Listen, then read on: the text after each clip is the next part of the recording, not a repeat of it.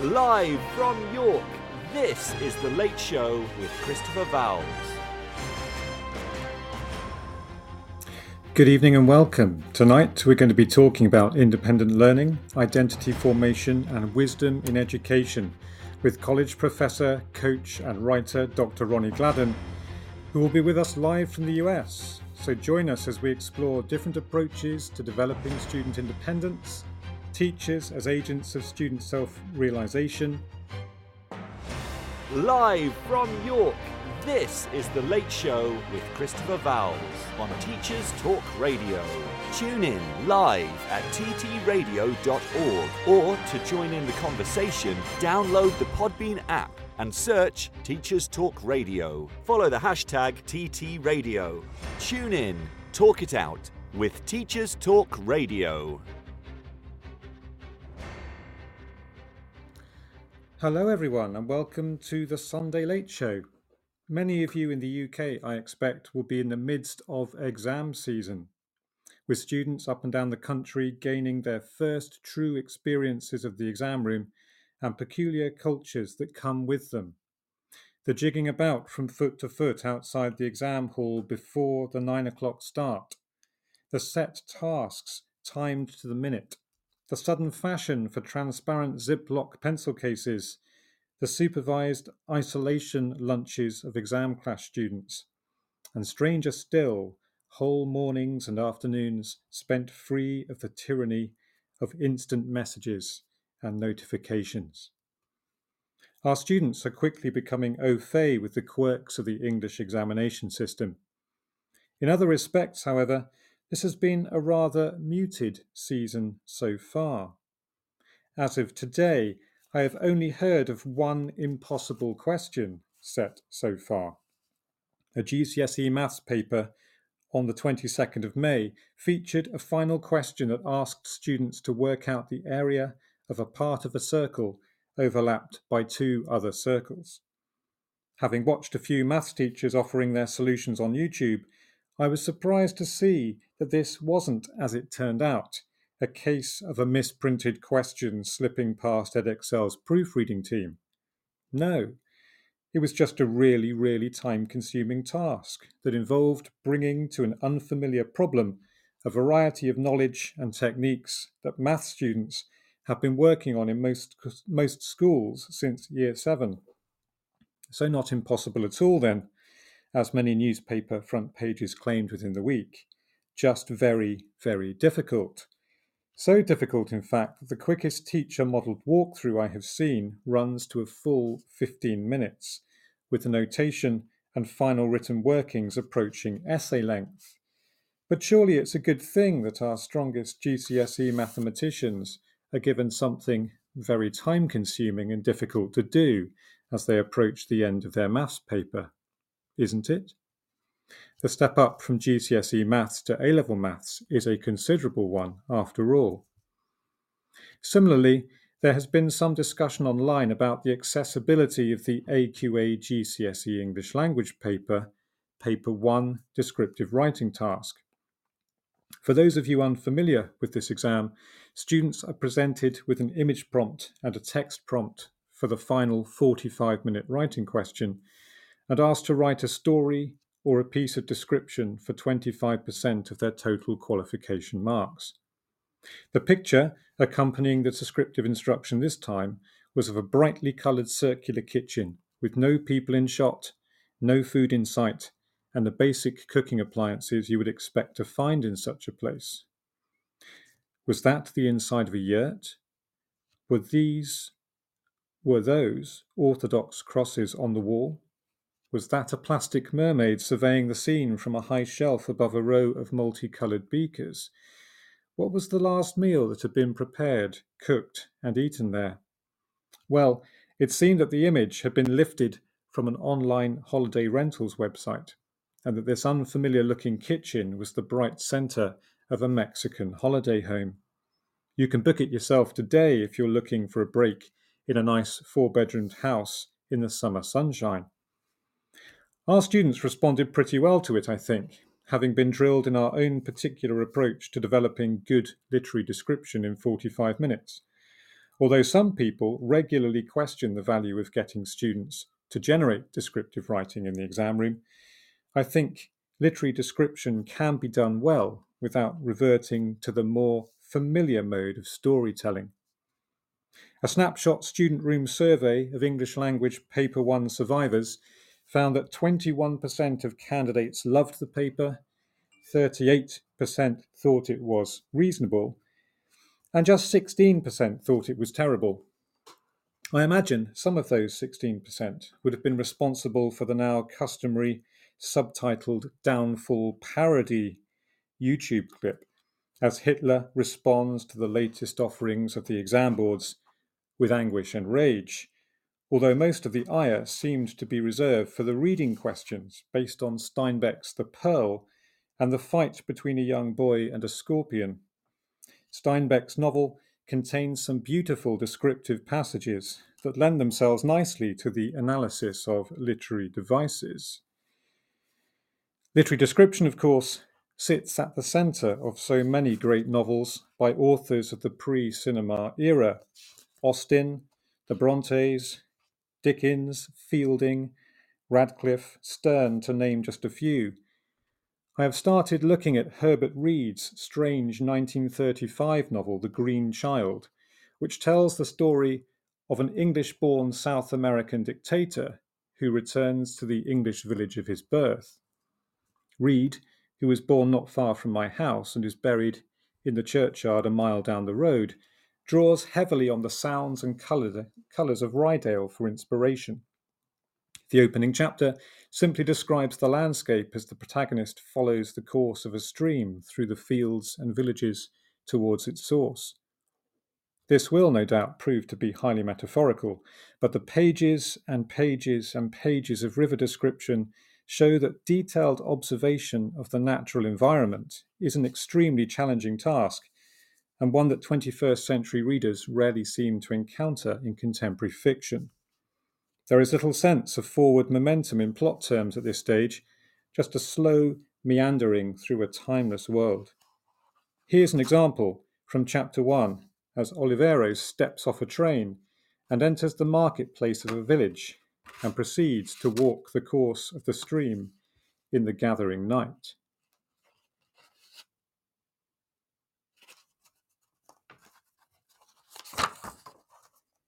He decided, late as it was, to proceed upstream to solve the problem.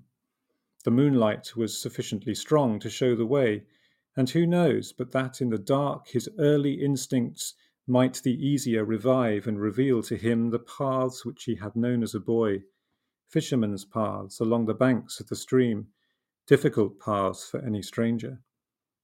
But before actually setting out, he bent over the stream by a stone step where the villagers brought their pails to fill, and drawing back his cloak and sleeve, he dipped his hand in the stream right up to his sensitive wrist and felt the flow of the cold water, thus confirming by an independent sense the impression which he had received from his eyes. While, like most men, he was content to be guided by the superior sense of sight, yet there was no harm, indeed some considerable comfort, in adding yet another sensual witness to such a rationally incomprehensible fact. It was now about 8 o'clock. He had had tea at the junction where he had changed for the branch line, and in this part of the country tea is the last meal of the day. There was no reason, therefore, why he should return to the inn, and the innkeeper might naturally suppose that he had gone out to visit friends. The main street was now quite deserted. In an hour, most of the lights would be out, for already people were going to bed. He walked slowly along until he came to the stone bridge. Here the street went straight on, whilst the stream, still accompanied by a smaller road, turned to the left. There was not much point in lingering on the bridge. It arched itself high above the bed of the stream, and at night there were no fish to be seen. But as if only to repeat an earlier habit, Olivero went and looked over the stone cresting down to where the water looked black and sullen in the shadow of the arch. Nothing, however, was to be gained by staying there. and he soon left the bridge and took the road to the mill. There was still no perceptible incline in the ground, so Olivero did not stop to consider whether there was yet a contradiction in that elementary law of physics which decrees that water can never flow uphill. That law, as he now recalled, Olivero had had some difficulty in believing when it was first enunciated to him at school. He knew long stretches of the stream, which, when seen from a neighbouring hill, had all the appearance of sloping upwards in the direction of the flow. Besides, water was not a powerless element. It had cohesion, as you might observe in a drop of rain clinging like a crystal bead to the edge of a cabbage leaf, mirroring the whole world on its hard surface. Again, it had always seemed possible to his boyish reasoning that the force which impelled water downwards, should be capable of impelling the same water upwards.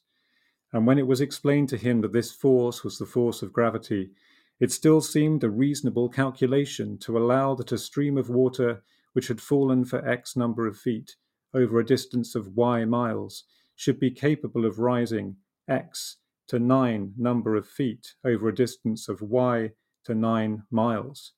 The factor n might, of course, be considerable, owing to the regrettable tendency of water to slip backwards, but still, on any reasonable basis of probability, one might expect a stream to flow up a gentle incline of, say, 500 yards.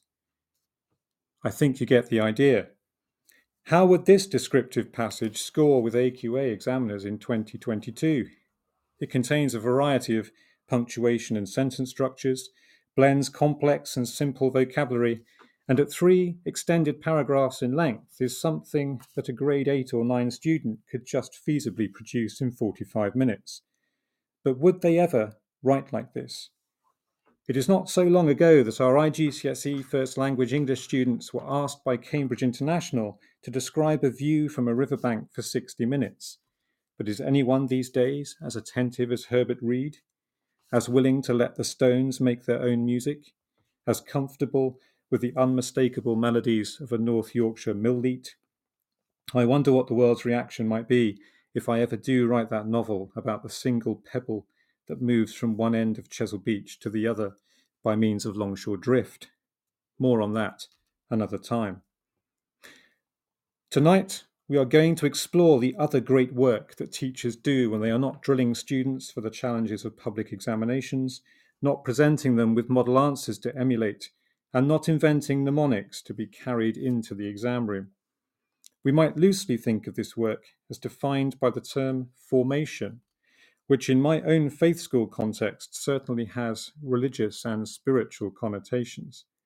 But formation might be thought of more broadly as an ongoing process in which the teacher seeks to cultivate a sense of independence, a capacity for self-definition, an individual expression, and an appreciation for inherited wisdom in the student. A process defined by emerging and by becoming, a process by which each student takes a route through education as unique as that of my Chesil Beach pebble along the Dorset coast. Joining me on the show tonight from Ohio in the US to discuss student independence, formation and wisdom, among other things, is Dr. Ronnie Gladden. Ronnie is a coach, actor, author and English teacher at Cincinnati State Technical and Community College, who argues that good teaching is about assisting students with the challenge of negotiating between the connected and disconnected points of insight, knowledge and wisdom, so that they might gain a fuller sense of their own personal cosmography. Having studied English at the University of Cincinnati before taking master's degrees at Xavier and Miami universities, Ronnie completed his doctorate in education at Northern Kentucky University and has since produced and written the TV documentary series Ronnie and the Others, examining issues of race, gender, and sexual identity, and the award-winning comedy film Notzilla. Ronnie now works with a range of academic institutions and young people to cultivate a better understanding of inclusive practice in education. And I'm pleased to say that we have Ronnie on the line. Welcome to the show, Ronnie, and thank you for joining us on Teachers Talk Radio. Thank you, Christopher, for having me. It is quite an honor. I hope I've presented a true and faithful account of your work and interest, Ronnie, but is there anything you would like to add? Sure, I would also add that in addition to processing complex social constructs such as race, I also had the privilege to appear on the Rachel Divide documentary that, as far as I know, is still on Netflix. Fantastic. And what were you looking at in that particular film? So, in that film, there is the discussion of complex identity, especially with respect to race. So we know that race, at least in the United States, is a part of a 400-year institution that is predicated on slavery and what have you. And race, in many instances, has been seen as pretty much immutable. It's something that one is assigned and they have that as their destiny for life. But there is the controversial Rachel Dolezal who challenged that. She was born as white and female. However, she transitioned, and we can put that in quotation marks, to appear as black and female. And so I'm looking at how race may actually be much more flexible and malleable instead of immutable. Perfect. I think we might return to that in the second part of the show, where we'll have a bit more space, I think, to cover that in a bit more detail. Should we start, Ronnie, by thinking about your particular teaching context in the US? How does your experience in the US education system inform your thinking about teaching and developing student independence? Well, fortunately, this is a country that does champion free speech and intellectual freedom. And that is very much a part of the fabric of this country. And in current times, that thought, as good as it is, has created some silos. It has created some extremes with respect to views. But nevertheless, it has encouraged debate, sometimes constructive, sometimes it isn't. And with respect to teaching, I like to keep that same premise in operation where you continue to interrogate the information that's presented before you, fostering independent thinking, self determination, not in a disrespectful way, but really to look at the text and the subtext. And as a professor of English, I mean, that's very much a part of narrative construction. There's always what's stated and then what isn't stated, the denotation and the connotation. So we want to have students to look more deeply and see the intricacies. And I think the way that you framed the beginning of the show, making reference to Olivero and talking about Reed's work and seeing how Olivero was really immersed inside of his environment and looking at the intricacies and the quantum mechanics of water perhaps moving up, water moving down, and seeing how other sorts of species like the fish interact with the environment just the same.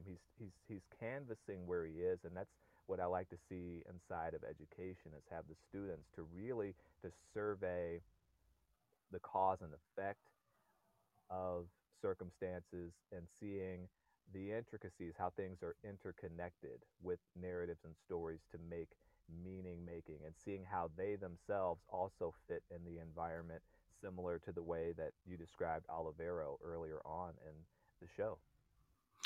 Yeah, that's a fascinating link that you've made between the sense of Americanness and Herbert Reed's very obvious, strange Northern Yorkshire Englishness, and this sense of identity being something that is partly conditioned by the environments in which we find themselves. Do you think in America the debate about identity and self-determination partly goes back to the founding of the nation as well? Is there some added layer there that you think is significant for us to think when we're thinking about the American system?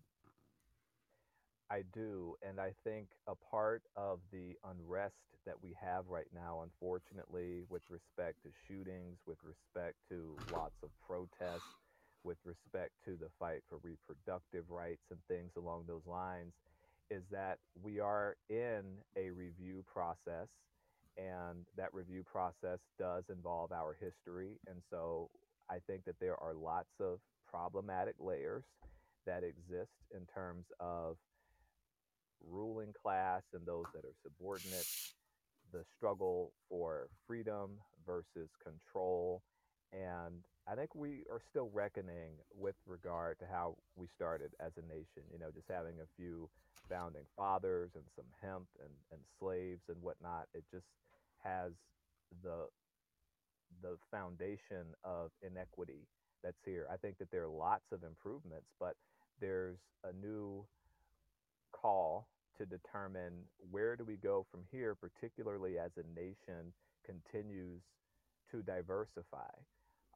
The majority is in question, like there's statements about the great replacement theory, for instance, meaning that there may be fewer white individuals inhabiting the United States as a part of the majority. And as that may give way, there's lots to discuss and lots to process. So, and it takes us back to those founding elements of iniquities, as I mentioned. So, yes, I think that we do have to come to terms with our historicity, where we started, where we are now, and where we're going, particularly as demographics may look very different from the way that they otherwise have in this country.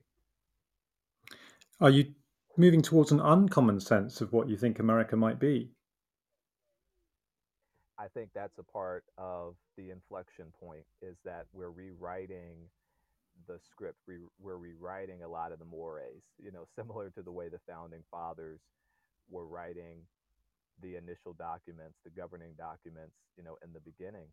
So, what will things look like where there's been so much progress with respect to, say, LGBTQ rights, with respect to rights for women, etc., but then all of a sudden it seems like there are some rollbacks in that way. So there's kind of this advance and retreat dynamic that's here. And so where will the pendulum settle? And I think that that's what we're trying to do. And when it comes back to education, yeah, we'll look at that in terms of, you know, where the control of the narrative will be in the curricula, and how we will respond, with policymakers and whatnot. So there's a lot of soul searching. There's a lot that's fluid at this moment right now. So we are in the process of evaluating that. Fantastic. We've got a listener here called NK Inc. who says they're listening in from Ghana, West Africa. So it'd be interesting to get a perspective from them on the discussion tonight too, I think. Certainly. So if we're thinking about these I suppose these are kind of grand narratives, aren't they, of America and who America is? What implications do those have for the day-to-day experience of being in a school classroom in the United States? So in a school classroom, I think that there's the challenge of sustaining, I would say, a little bit of the authority and expertise. Uh, we're at a point now where so much is available in an instant way with respect to information. Googling it or whatnot. And I think sometimes students can forget that the professors, the teachers have devoted much of their lives to their subjects. And without understanding that process that it takes to ingest and digest and absorb and think through critically with respect to content and context, that may not be appreciated.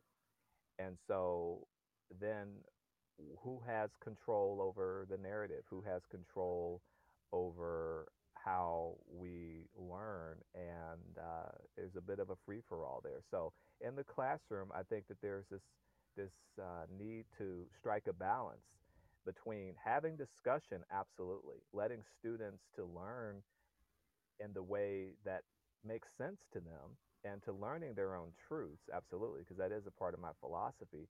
But then still at the same time, allowing for a bit of reverence, allowing for a bit of respect for those that are a bit more learned in the subject matter and wanting to appreciate that and to learn from that. So I think that is an issue. And so you find teachers that may struggle sometimes with the classroom management of competing with the blinking screen, in terms of Mm.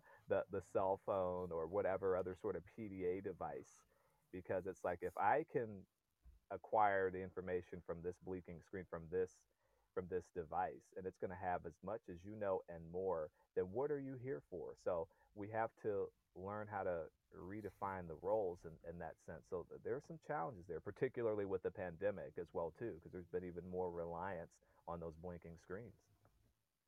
Yeah, how was the pandemic experience in the United States?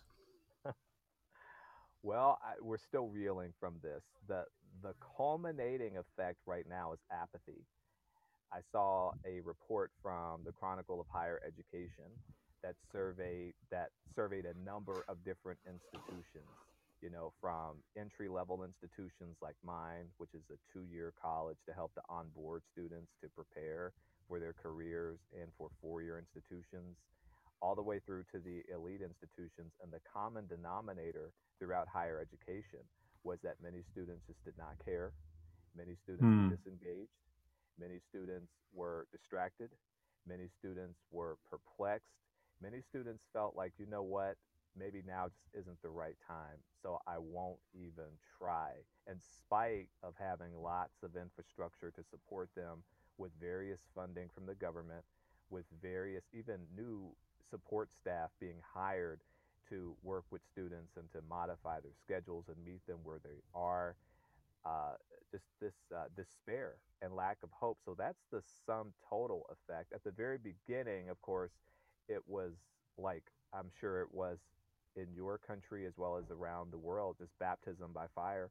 We didn't know what we didn't know. For many people, they may not ever have taught online. So many had to build a plane while in flight, Mm. effectively having to try to learn the technology to interface the curricula with online, have the deliverables there. So it was just chaos in the beginning, obviously. But now, for some educators, they feel forlorn because all of that work to get it right, or at least to try to get it right, they may feel like it was all for naught because there's disengagement in higher ed. And in terms of the K 12, there's some of that there as well too. And I think we had mentioned before that we do have some students that are still in high school that are working to complete their high school education while at the same time they're taking college classes.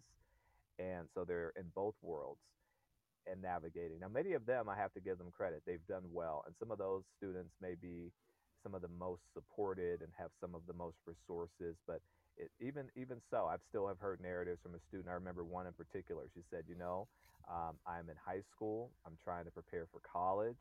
And I'm Mm. doing your class as well as finishing high school. And there's a sick family member. And there's everything here with the pandemic. And guess what? By the way, I'm actually working full time in preparation for what I will be doing in college. So there are some real students that definitely are committed to this, and that's what we want to have. But those are sometimes you don't always have access to that. So the pandemic has been quite chaotic, and I could imagine it's been very similar in your experience as well.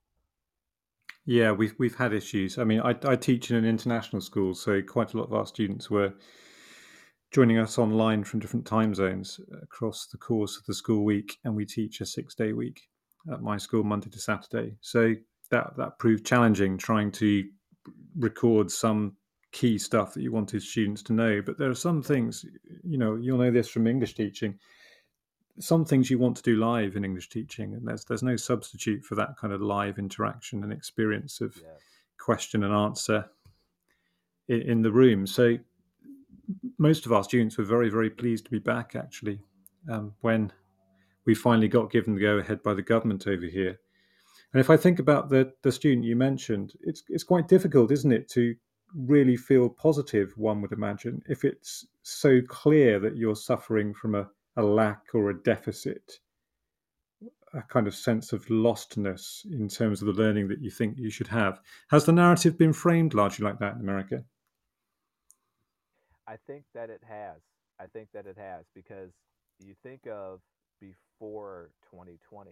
So, what were a lot of the students and educators doing in 2019, 2018, 2017, 2016? They were, many of them were on an upward slope, on an upward trajectory towards getting to their dream institution, towards earning a particular certificate or what have you. So they had already engineered a sort of plan and were on a particular playbook, really, if you will, that they were operating from.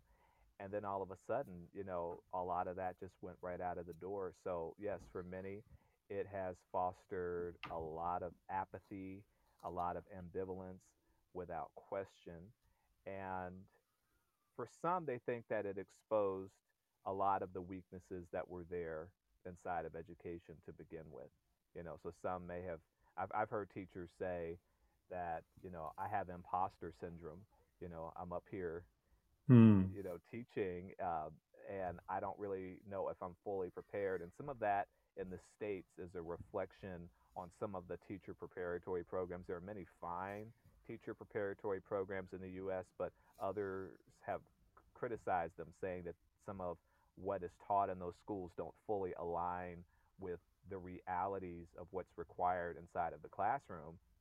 So if that Hmm. was already there as a baseline, and then you add this sort of chaotic disruption, many felt that things were exposed, and we saw the wizard behind the curtain, and it was some person just handling the levers and pulling them, and there was no Oz, and they feel disillusioned. And so that's something to contend with. And what we still see even these years into it, we're in the middle of 2022 just about, and the enrollment in a lot of the public schools, the K-12 schools, have been precipitously declining, you know, and it accelerated with this pandemic. Some of the declines were there, but it really accelerated, especially among students of color. And that same sort of attrition problem also extrapolates to higher education. There's a lot of drop there as well too, especially in my type of institution, a 2-year college. So yeah, that narrative I think is there, and there are some things that certainly need to be improved. So this is quite the opportunity, and if we want to look at the upside to this, is in institutions like higher ed and maybe even sometimes in K-12, where you can be lulled into thinking in centuries in terms of Hmm. how you structure your your curricula and the way of doing things. Now you're forced right now to make new changes to better serve our community. So I think that that's a good thing, and in time, more improvements will come. What kind of strategies were used to try and shake off this sense of apathy? Apart, it sounds like a lot of money was thrown at things. That's fairly similar to what happened over here, actually. Schemes were set up and money was spent on one-to-one tuition for certain students to help them catch up. Hmm. But is there anything else that was going on at the time? Yeah, and some of the money hasn't been fully utilized, which is, I think, another indication of some of the bureaucratic maze that's there, and you have some scattershot sometimes, and you don't even get to utilize the funds that are there. So I think that that's an issue. But right now, yeah, I mean, the money has certainly been used on technology, which is good. As of late, in the wake of the unfortunate mass school shooting events that have just been in this country, and most recently in Texas, there are some schools that are already preempting their environments, and they are now doubling down and investing in safety. I just read that there's a school right now, they've installed bulletproof glass and inside of their school. They're putting panic buttons. They're making some other structural changes. So I think that's good. There's in this state, Ohio, renewed discussion about arming teachers, I've and heard that. I mean, what's yeah, your view on that? I feel very uncomfortable with that because I think it's adding to the maze to the system that is already a problem. There's a gun issue, period. And just to Hmm. add more guns, more arms to this, I think is an issue. The governor of this state just recently signed a law that would further reduce requirements for those that have their guns legally, of course, but they would not have to have as much training. And in terms of concealed carry, that there's just some lax standards that are there. Even some of the police have said that they think that that would only foment the problem and would not be good. So you have more lax laws right now in this state as well as some others, and then the possible arming of teachers. I just think it can create just a volatile environment, that there's more climate and cultural changes, cultural competency that needs to be done in schools. Yeah, to be honest with you, Ronnie, I think many of us over here on the other side of the pond just look at guns and just think it just makes no logical sense to us. It's one of those really, really difficult things, I think, Yeah, from our position in Europe, where we just hear the conversation coming across the airwaves, and we just it's just something we literally don't understand. I don't understand why a government would wish to spend so much money on bulletproofing buildings when the government, theoretically, if it has the monopoly on power, I know that's a big issue in America hmm to begin with, but if it does have the monopoly on power and violence, essentially, why guns aren't just taken out of the hands of civilians? yeah, it's a real issue. One of the prominent senators in the country was purported to have said, "Well, we could have avoided what happened in, I think it's Uvalde, I think is how you say it, in Texas. Perhaps if there is a limit to, there's only one way to enter the school, there's one way to get out, and you have them armed, you have armed security, that's a way of doing things. But, immediately that's one, you have fire risks, fire hazards, with Hmm. that sort of limitation, if you're thinking that. And two, I mean, I think that only adds, for what some see is just too close of an alignment between that of what happens in prisons, systems where people are incarcerated, and then the schools.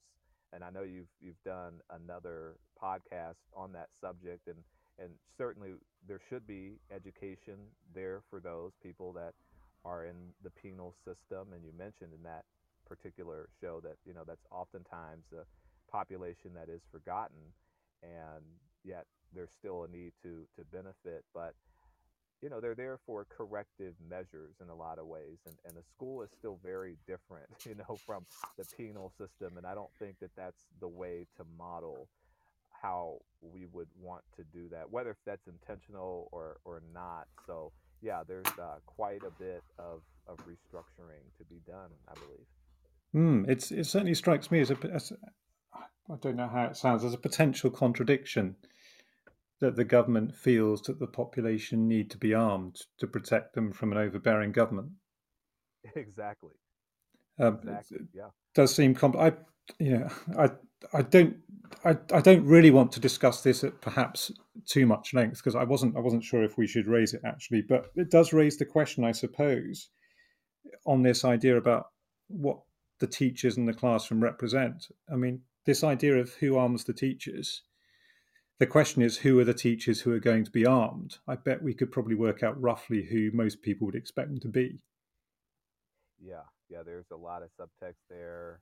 And you have a little bit of the dynamic of, the anti-establishment and acting like, becomes to act like the establishment, a little bit of the Tocqueville in there. So there's all sorts of paradoxes and irony there. But yeah, I know we digress on this subject matter, but this is, as it relates to education, just one of many elements that certainly could use more discussion and more cultural competency applied to it.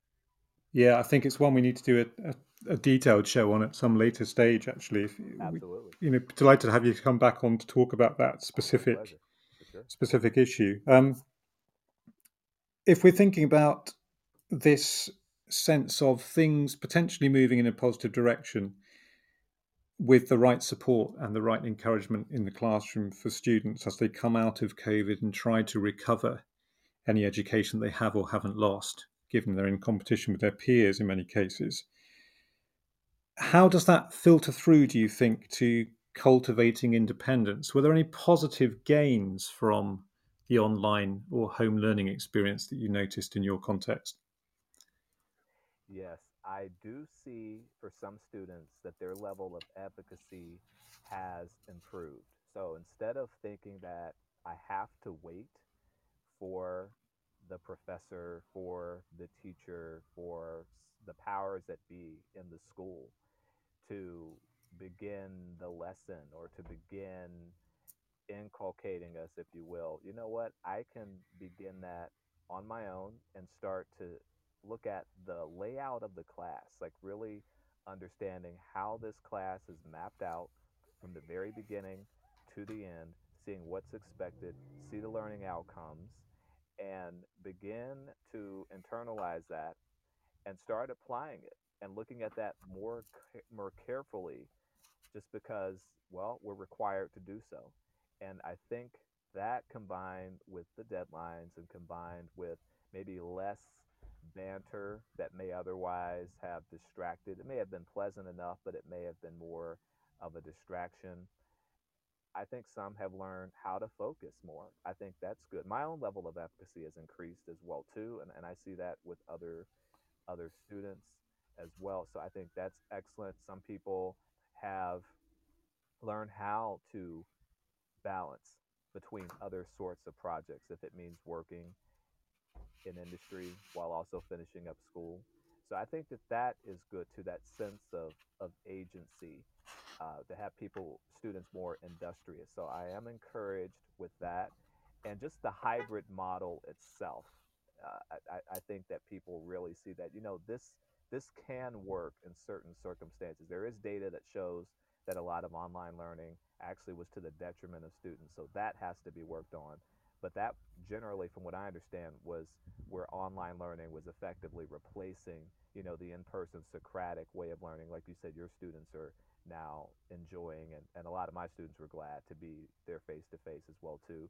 But a hybrid way can reinforce one another if the sweet spot can be found. And I think there's more work to do in that way. But I would say that's probably something that's positive, really, to see how you can maybe scale more of the hybrid model. I know that that's already in practice in a lot of places, but seeing it in mass in the way that it was did benefit other people, and I think that's something worthy of investigating.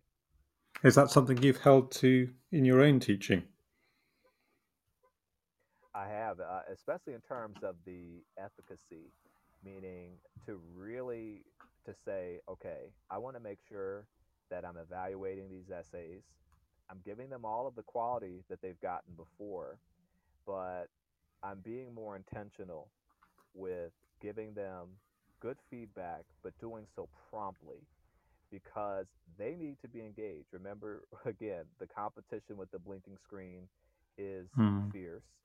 And on top of that, knowing that there already was, but particularly now, a lot more apathy among students, I find that, well, if they're seeing that I'm committed to giving them feedback within a week, like I had promised to do, and I'm consistent with that, I saw other students stepping it up as well too, so that they would sustain a flow, sustain a rhythm. So yeah, I think that that's some of the silver lining is being more intentional, being more efficient, being more engaged, especially when there are distances online. So sure, I think that that's one of the silver linings to this. Okay, so that might be something worth holding on to. It's been fascinating exploring those particular areas, Ronnie. We're going to go to the news now, and then after the news, we'll pick up this question about identity and the teacher's role in student identity formation, and then close by looking at wisdom in education, if that's okay with you. Excellent. Fantastic.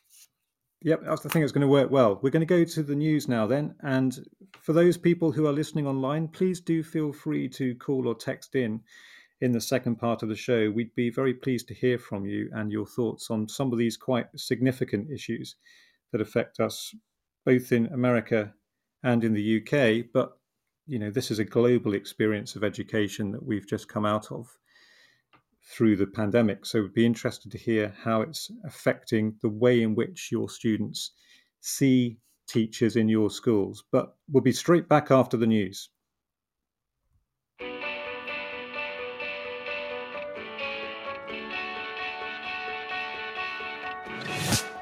This episode of Teachers Talk Radio has been made possible with support from Witherslack Group, the UK's leading provider of SEN education and care.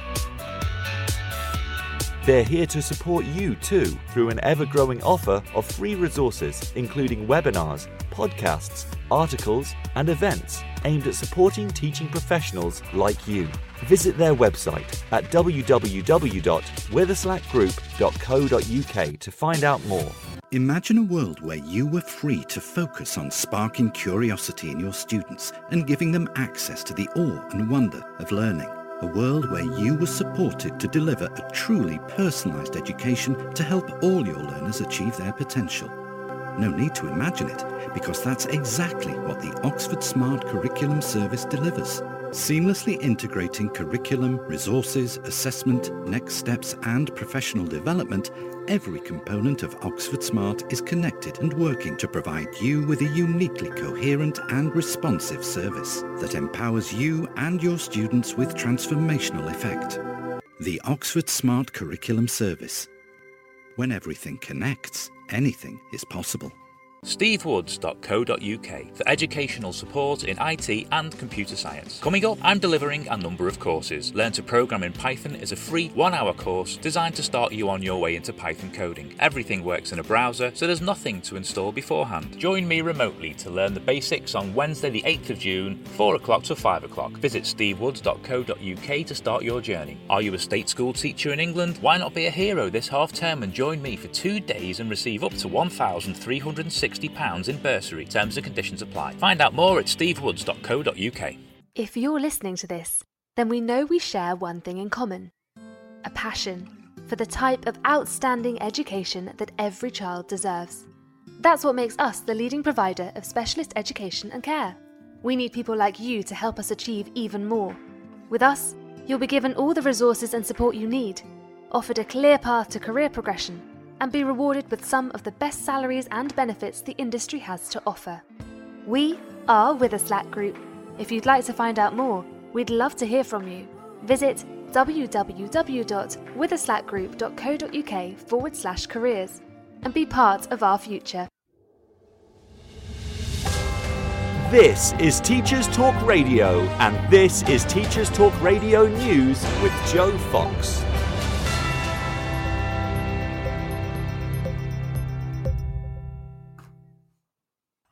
A school on a remote Scottish island is looking for a new head teacher. Fuller is the most remote island in the United Kingdom and has a population of just 28.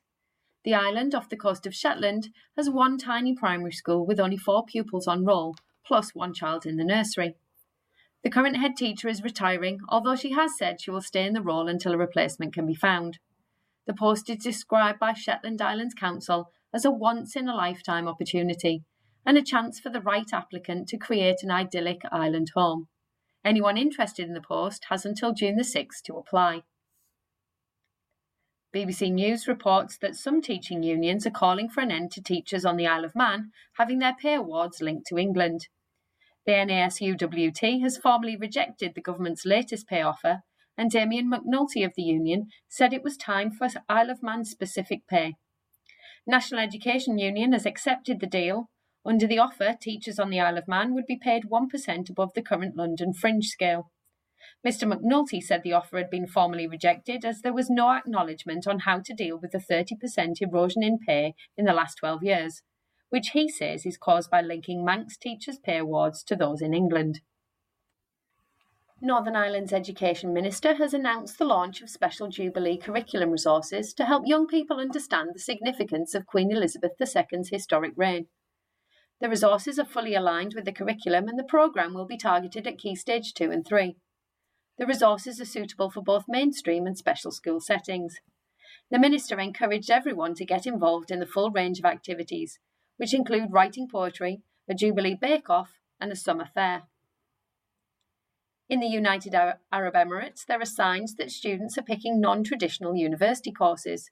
Data science, engineering and accounting have long been popular courses, but UCAS have highlighted an increase in applications for subjects including designing film sets, establishing restaurants, and working as art therapists.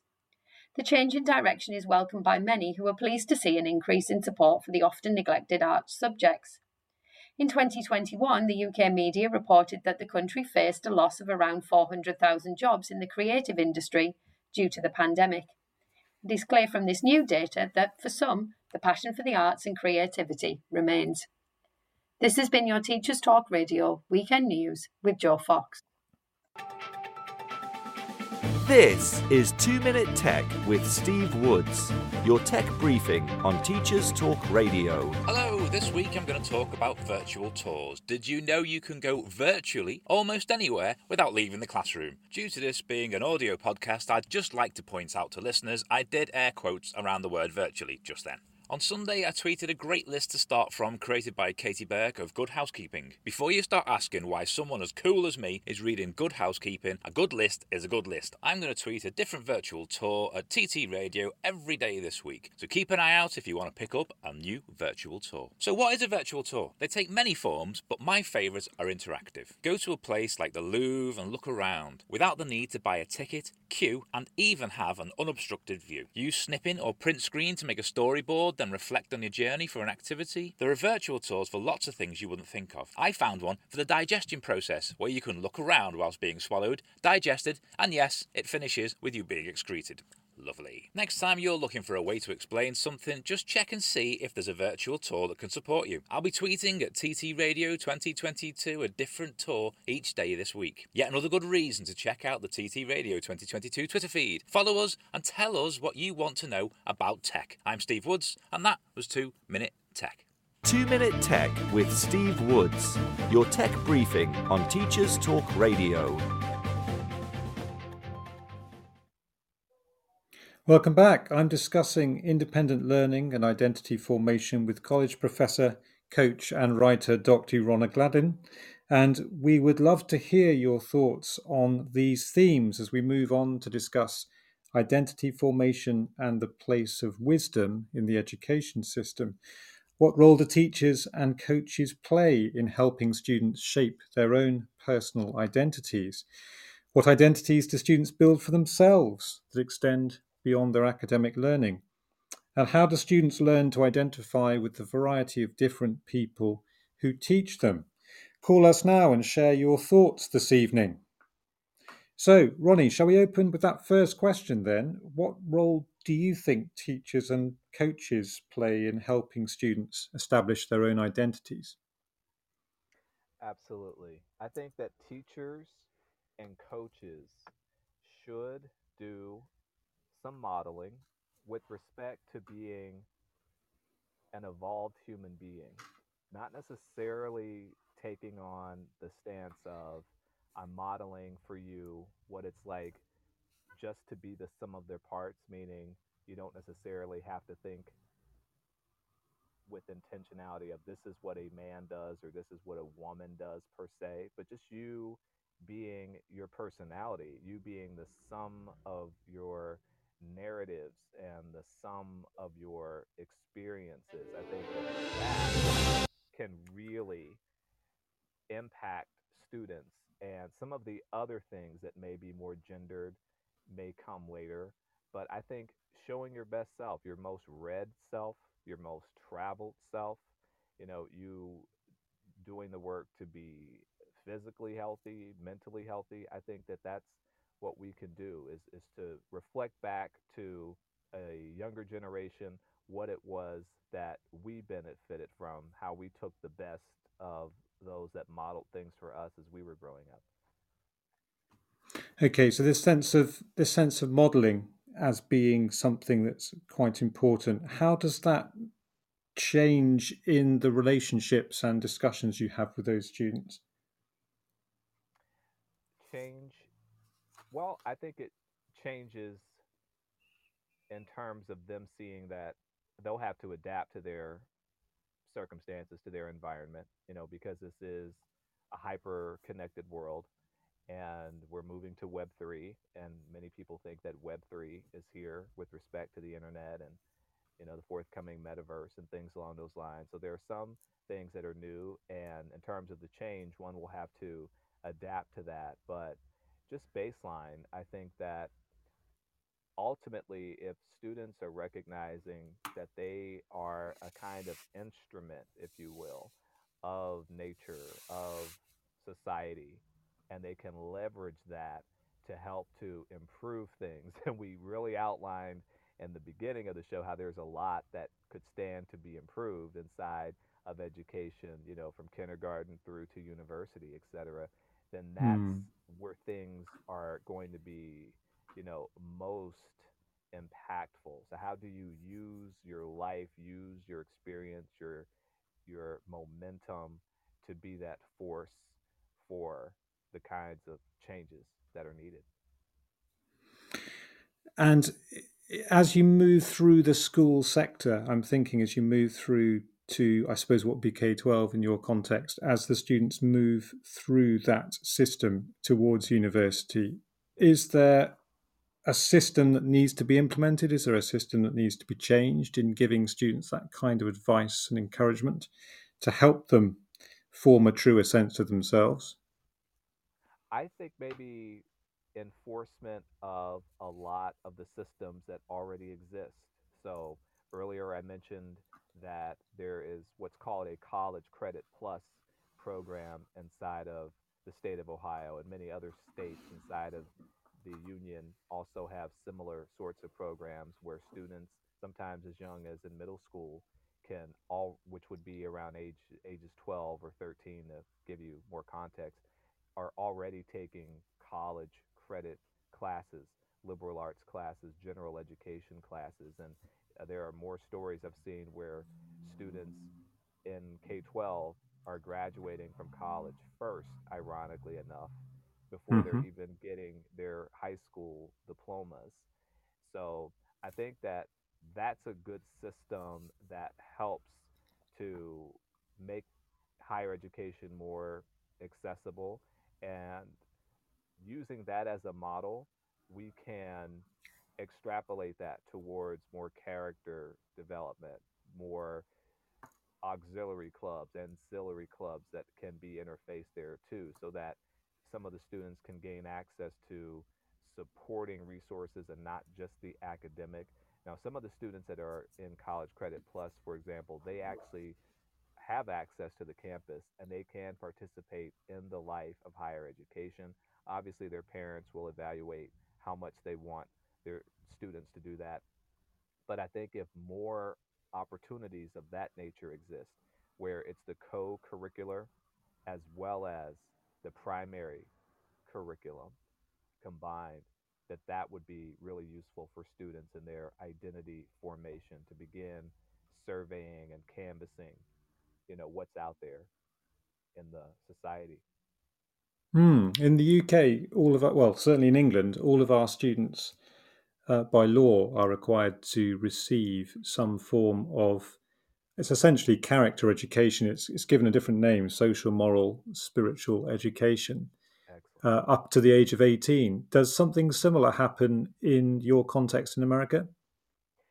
It is not necessarily mandated in that way at that legislative or policy level, but it does happen in pockets. I know that in some of the Catholic schools, for instance, they have what's called Kairos, and they end up going on a spiritual retreat, and there is a code of honor where you respect the sensibilities of others and you keep a level of confidentiality in terms of what one discloses, because there are some vulnerable topics that may result in the quest of helping one to refine their character and to improve that in their relationship with their faith. So I know that that retreat happens in a lot of the parochial schools, but because there is an element of separation of church from state and things like that, that's pretty prevalent here. It's not so much mandated, but there are opportunities for leadership and for character development if one is intentional to identify them and they do that independently. But I think that, yeah, to your point, maybe something along those lines, scaled out to more districts, more schools, would be beneficial. And that model, I think, could dovetail really well with a sort of college credit plus or college credit dynamic that exists. Absolutely. So such a system then would be determined on a state by state level and then on a school board level, would it?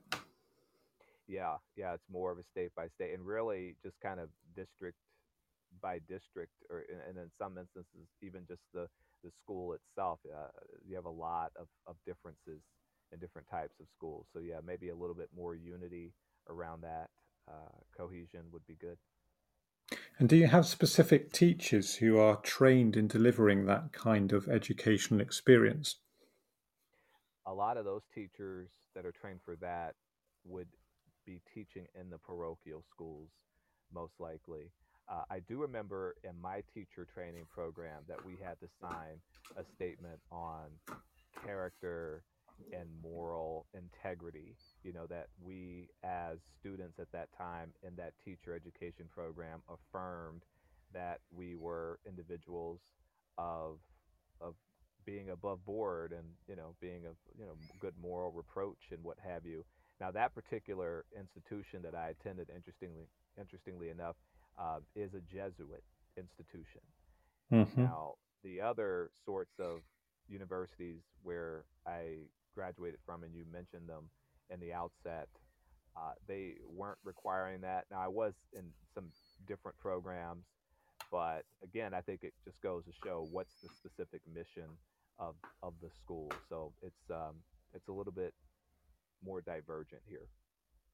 Yeah, it's certainly an interesting thing to think about because in my own context, I work in an independent school. It's a Roman Catholic independent school, a boarding school, Hmm. and all of the teachers, pretty much universally across the school estate, are personal tutors to maybe a group of between, say, 7 and 10 students, Yeah. and their role essentially is to guide or counsel the students through the year. Now, in some cases, the students will stay with the same member of staff all the way through their, certainly all the way through their key stages, which is our group of years. So year 7, 8, 9, 10, 11, and then 12 and 13, which are our 16 to 18 years. And the kind of the kind of experience of working with students in that way is quite radically different in some ways to working with them in the classroom. So they'll bring to you their academic anxiety issues. They'll bring to you their, issues of falling out with one other member of the community or somebody else. And our job is as much in that context to listen to them. And if they want guidance, then to offer it to them, perhaps when they've had a chance to think about their own way forward first. But it's quite a powerful experience actually to be involved with. And we are all involved in delivering some aspect of this social, moral, spiritual education, both within our work in the English department, but also on this kind of wider pastoral level. I wondered if there's any kind of similar experience outside of the Christian schools in America that we could we could think about perhaps developing. Yeah, that is really excellent because as you said that, it just really highlighted a more holistic approach with respect to the student. And I think that is key to fostering the sort of cultural competency and having more of a sea change, like we were saying, to move away from a gun culture and things along those lines.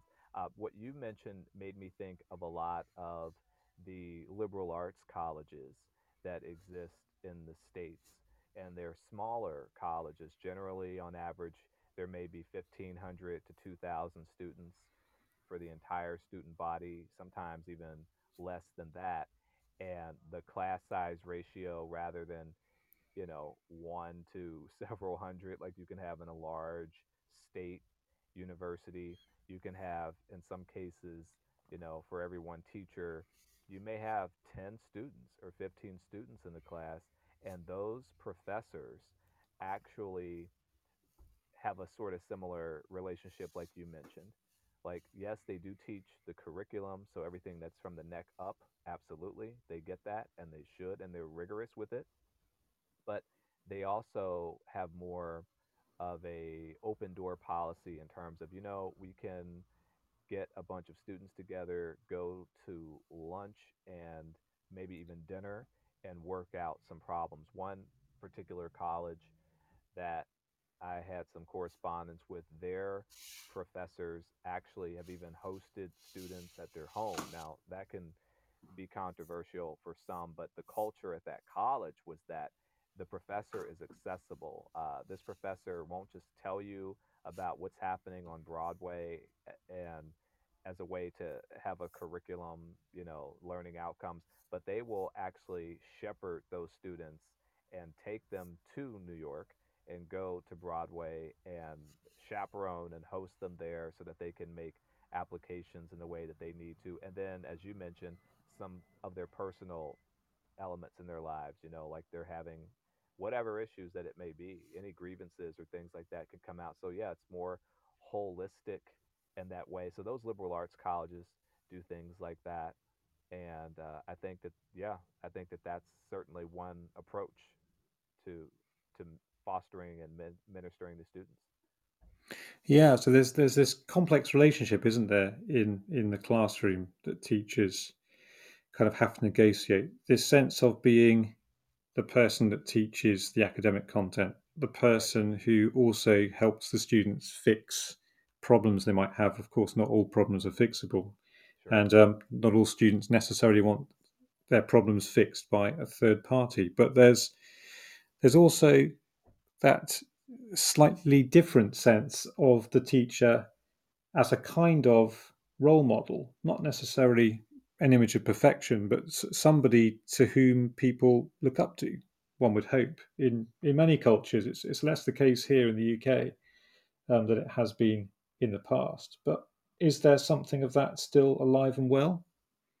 I think so, and that's similar to where we started at the top of this discussion, is modeling for students the best. What is it? Matthew Arnold had said, culture and anarchy, from the 19th century, culture being the pursuit of our total perfection. I love that statement from him. The best of what you have to offer as a culture, across the gamut. And I think that that's the power in what, an effective educator can do, and those that are staff as well, those that complement what the faculty does. You model the best of what you have to offer, culturally, and I think that there is a wake up call there. Now, there's of course pushback where there are, professors that say, look, I'm here to profess. I'm not here to be a social worker. I'm not Hmm. here, for to be a counselor. I'm not here for mental health, things along those lines. And I mean, in some ways, I do appreciate that. I respect that. A lot of PhD programs, as you know, are very myopic, very, focused on being the expert in the subject matter, and there's a reason for that. But in the sort of time that we're in, as we said, that there's a lot that's being renegotiated, in terms of the social contract and how we're reflecting on that. Love it or hate it, we're here for a student centric experience. And a lot of those liberal arts colleges were already doing that. The sort of college where I am, which is teaching focus, that dynamic exists as well.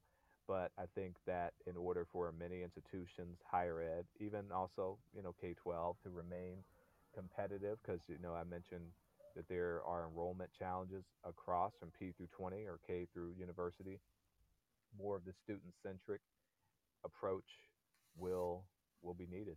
It takes a village, as they've said. Hmm.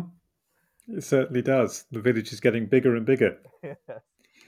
And how does this relate then to your research work on intersectional identity? How has that played out in your experience in the classroom? So in terms of that, the intersectional has aligned with greater authenticity, and being willing to be vulnerable and truthful, but in the right way, not to be emotionally incontinent, not to Hmm. just uh, spew things just because, remember, we are there for a primary focus of learning, and there's a certain sort of dynamic that you want to have.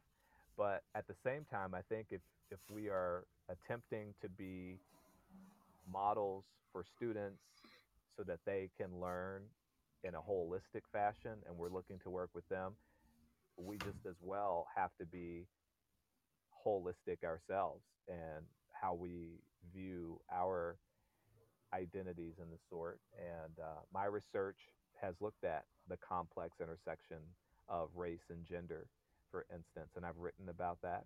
I have a book that is coming out on that where I disclose about my own improbable identity. So I present and look, as black and male, but internally I've identified as white and female, believe it or not. So I guess I've said that, I'm white and female in my aspirations, but black and male in my complications.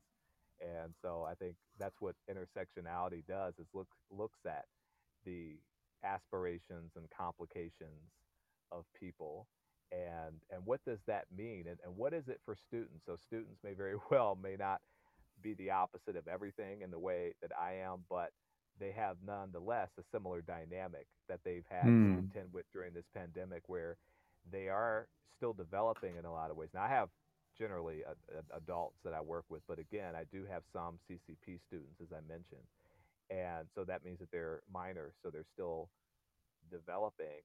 And the irony is that they've been confronted with a lot of adult responsibilities, a lot of adult challenges when they're not yet adults. So just Mm. that alone is the paradox of being the opposite of everything, the opposite of what it is that they are, and they've had to contend with that. So I think that that's sort of a takeaway. So the intersectional looks at, yeah, those aspirations, those complications, and what that means for learning, because and then we get into the cultural competency element again, and you know who's who controls what's correct in terms of the archetype of a person versus the stereotype of the person, and all these kinds of things there. So yeah, there's a lot of nuance to be said with that, and I think the nice thing is so many students have demonstrated that they are willing to have the identity discussions. We've seen that in the States. I know you see that in your country and in Europe and around. So that is a good thing. There is a head start on divergent identities and really showing that people are so much more than the sum of their parts. So that's some good news that there's a lot of traction on that already, and you find that many people get liberated as they learn. So there's a lot to celebrate in this way of identity and intersectionality. And how significant is it as a research area at the moment at HE level? How significant is intersectionality?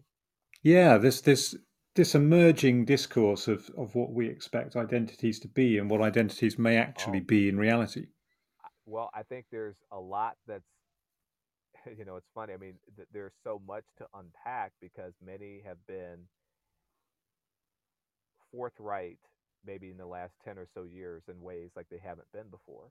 But at the same time, it's fueling a lot of culture wars where right when there are breakthroughs in discovering and discussing more, say, on transgender identity, non-conforming identity, binary, things along those lines, race and all of that, now it's I mentioned advance and retreat earlier.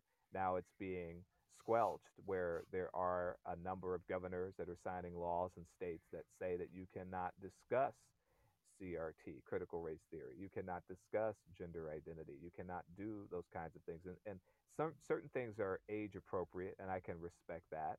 but there's a lot of vague language that is included in the statute that effectively puts these kinds of discussions on complex identity on the defensive, where one could be sued, and Hmm. therefore you have a lot of fearful educators now. So just when yes, there is a lot of stories that were not a part of the cultural lore, and they were coming out now.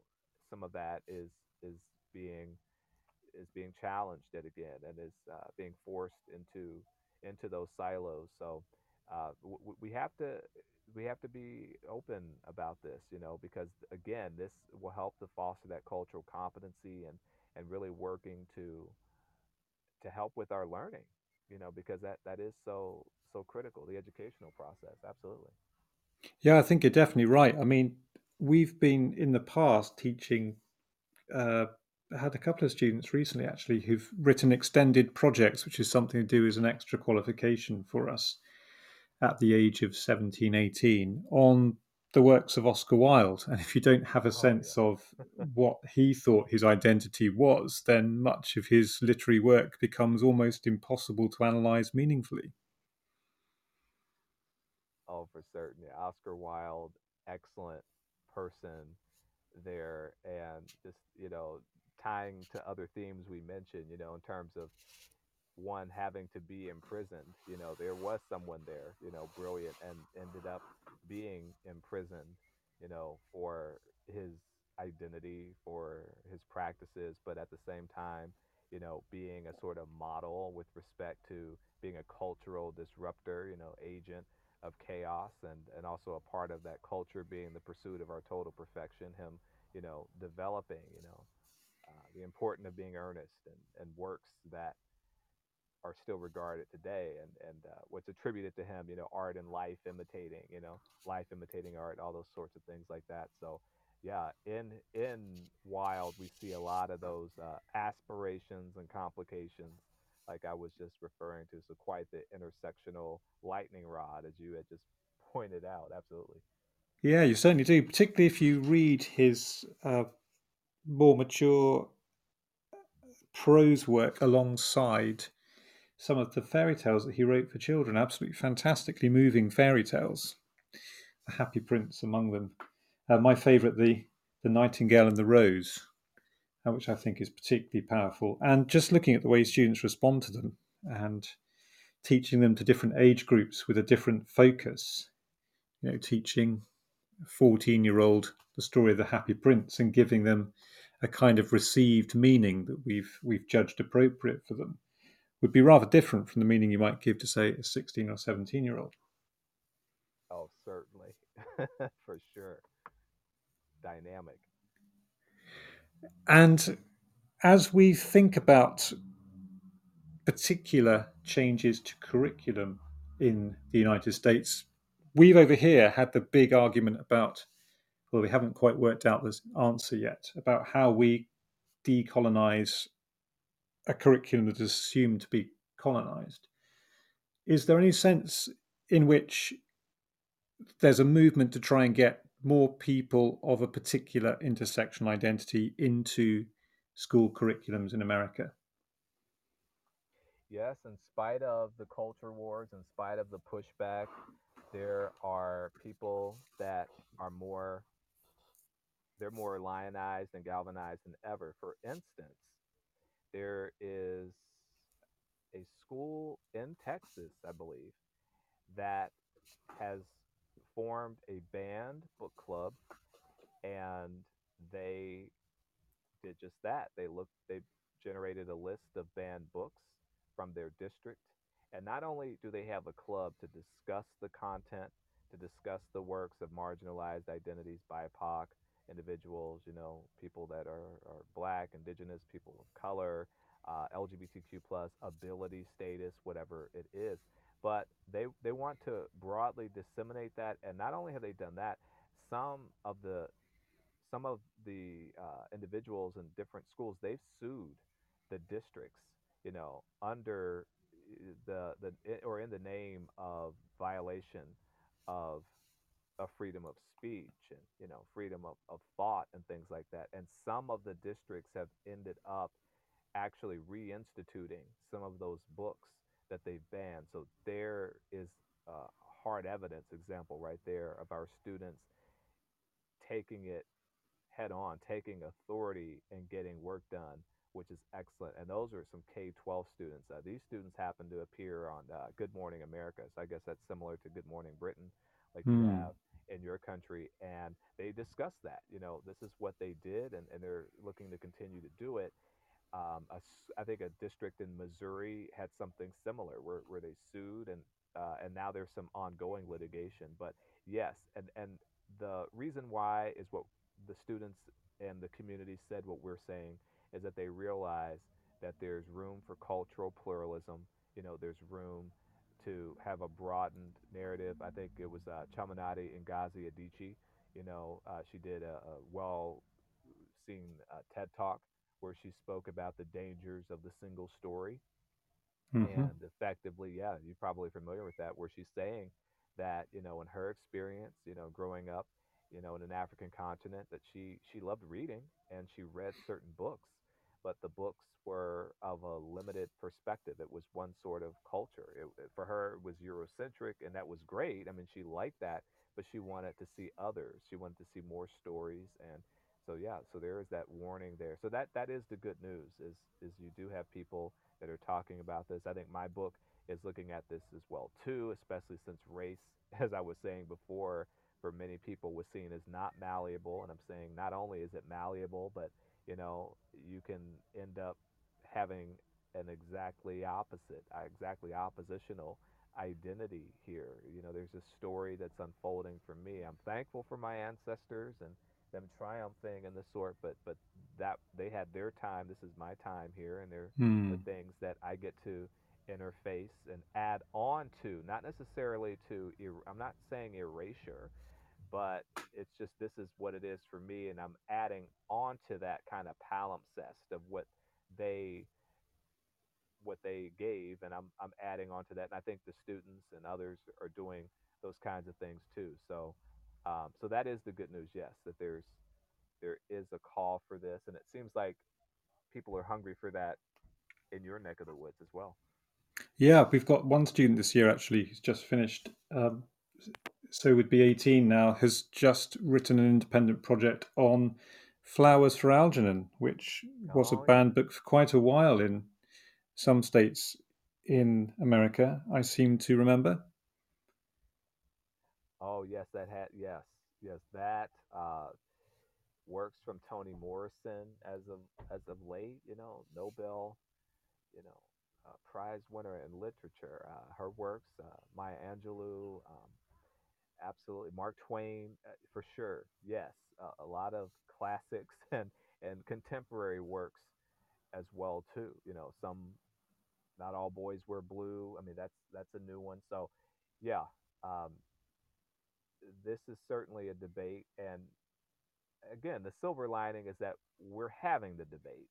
So it's not full out censorship in that it just is unilaterally determined that there won't be any discussions of these titles at all. I mean, I think there's certainly the attempt with that, and that's where it starts. But as we mentioned, we definitely have those that are vigilant, and they fight back, and then sometimes you get reversals on things. So I think we're in the right place to be debating.